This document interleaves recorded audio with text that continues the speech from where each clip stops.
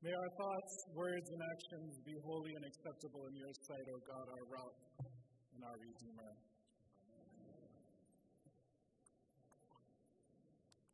This morning we find ourselves here on the second Sunday after Epiphany.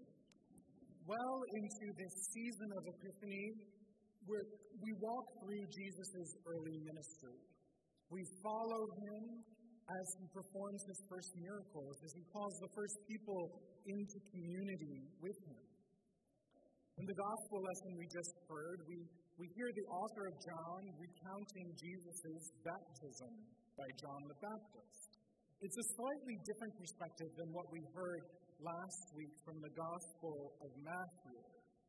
In the Gospel of Matthew, we hear a literal account of what happened, the physical actions. Well, in John, it's just sort of glossed over. We hear John the Baptist saying that he baptized Jesus, but we don't read about the baptism itself. Our reading begins with John having a declaration of faith. He proclaimed, "Here is the Lamb of God who takes away the sin of the world." And this is what this whole scene is about. It's about revealing Jesus' truest nature to the world, showing that Jesus is divine, the Word in flesh. John shares that he saw the Spirit descending upon Jesus at his baptism, alerting him that this was the one who will baptize not with water, but the Spirit. From the very beginning of this story, we know who Jesus is. The powerful one attested to by the Spirit who will take away the world's sins. Now, sometimes we get in our head this idea that because John was out in the wilderness, he was all by himself, he was just sitting out there eating honey and locusts and no one was around him. But there were people gathered around him. He had students and followers and his own disciples. And we read that he was walking around with two of his disciples, and they see Jesus, and he reiterates, saying, "Look, here is the Lamb of God." The German theologian Ernst Tronchen suggests that in these words there is a command and a release. It's not just an observation, but John is pointing the way for his disciples, saying, "Go there.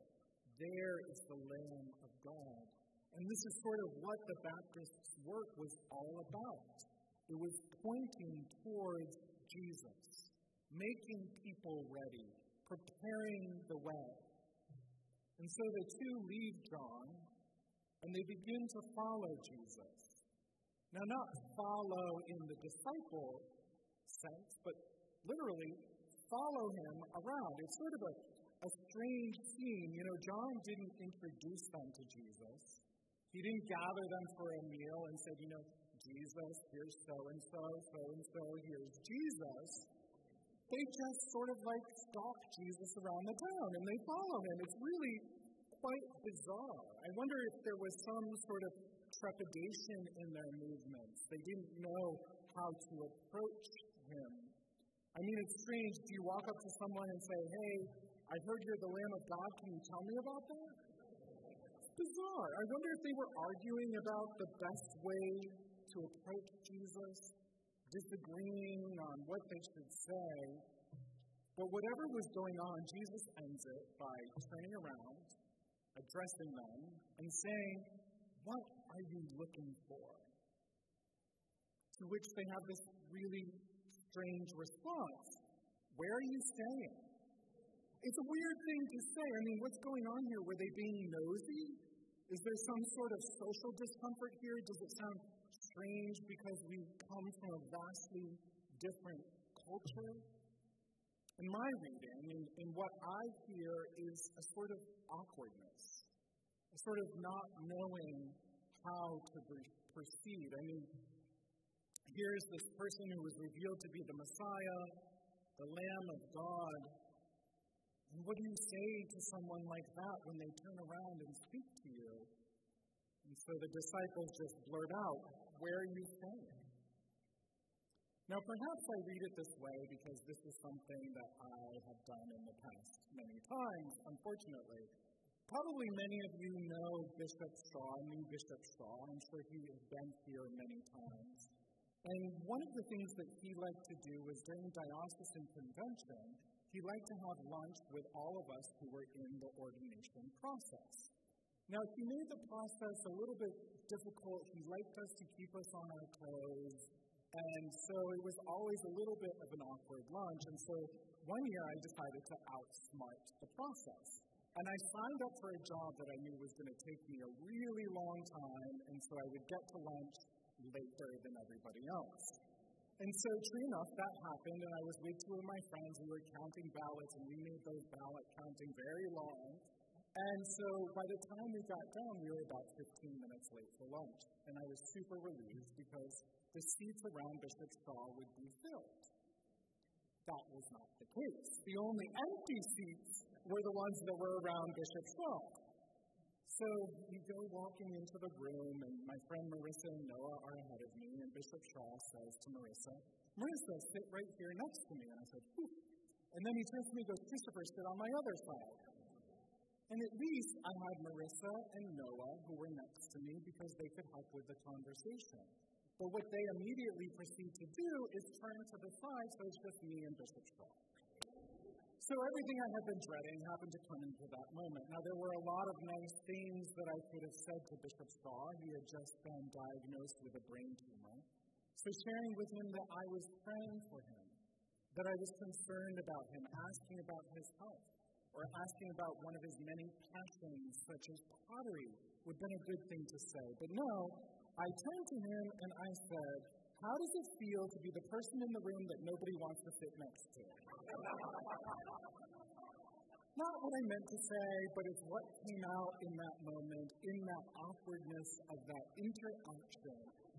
Thankfully, he laughed and found it funny, but perhaps that's why I'm reading awkwardness into this interaction with Jesus. These moments of awkwardness, I think, come more naturally to some of us than others, but I imagine we've all experienced something like that. And the beauty, the good news in this morning's story is that Jesus hears behind the awkward questions. He sees to the heart of the matter, and he responds with kindness and compassion. He hears the layers of desire that are underneath this question, where are you staying? In that question, there's a desire to be with Jesus.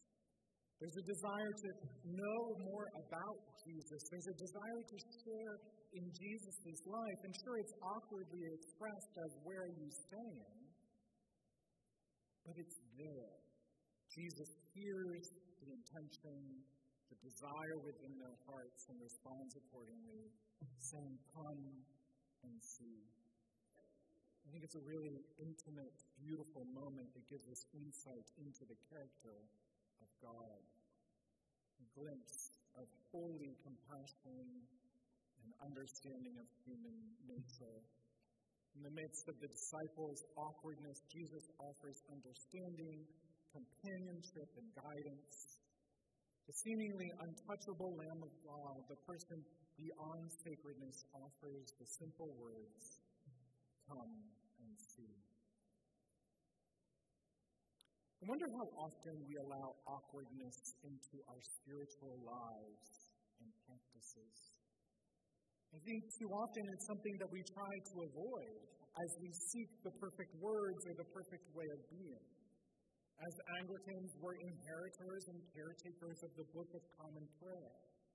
More than a unified theology or a story founder, it's the way that we pray that binds us together and unites us as Anglicans. It's a masterful piece of spirituality, employing all the beauty and majesty of the English language to assist us in encountering the divine.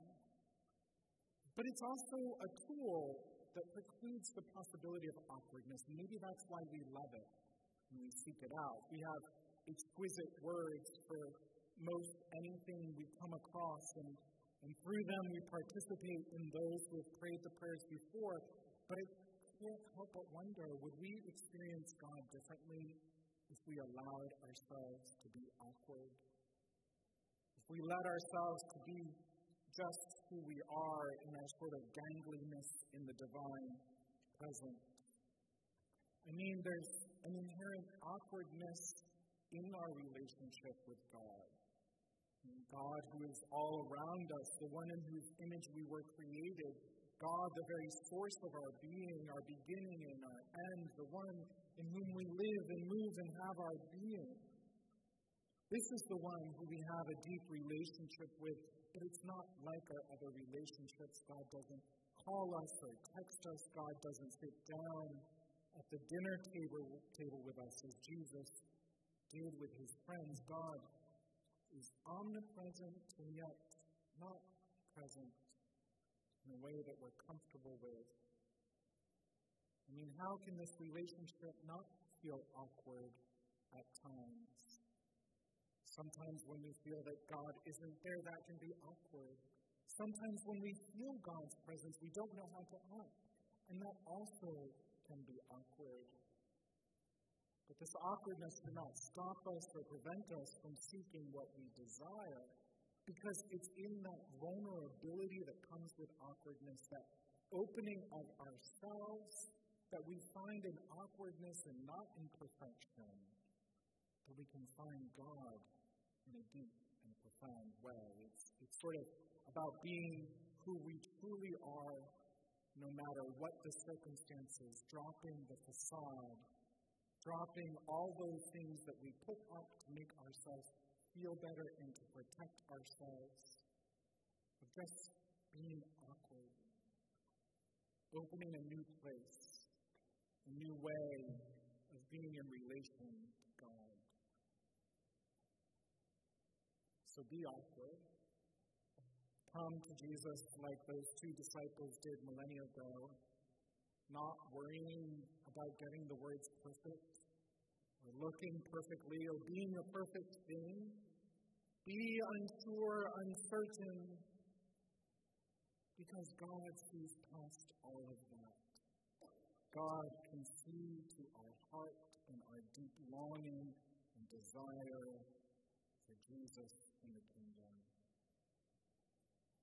And I think that it's in this vulnerability, it's in this weakness, in this awkwardness, that we can most clearly hear the voice of Jesus saying to each and every one of us, "Come and see."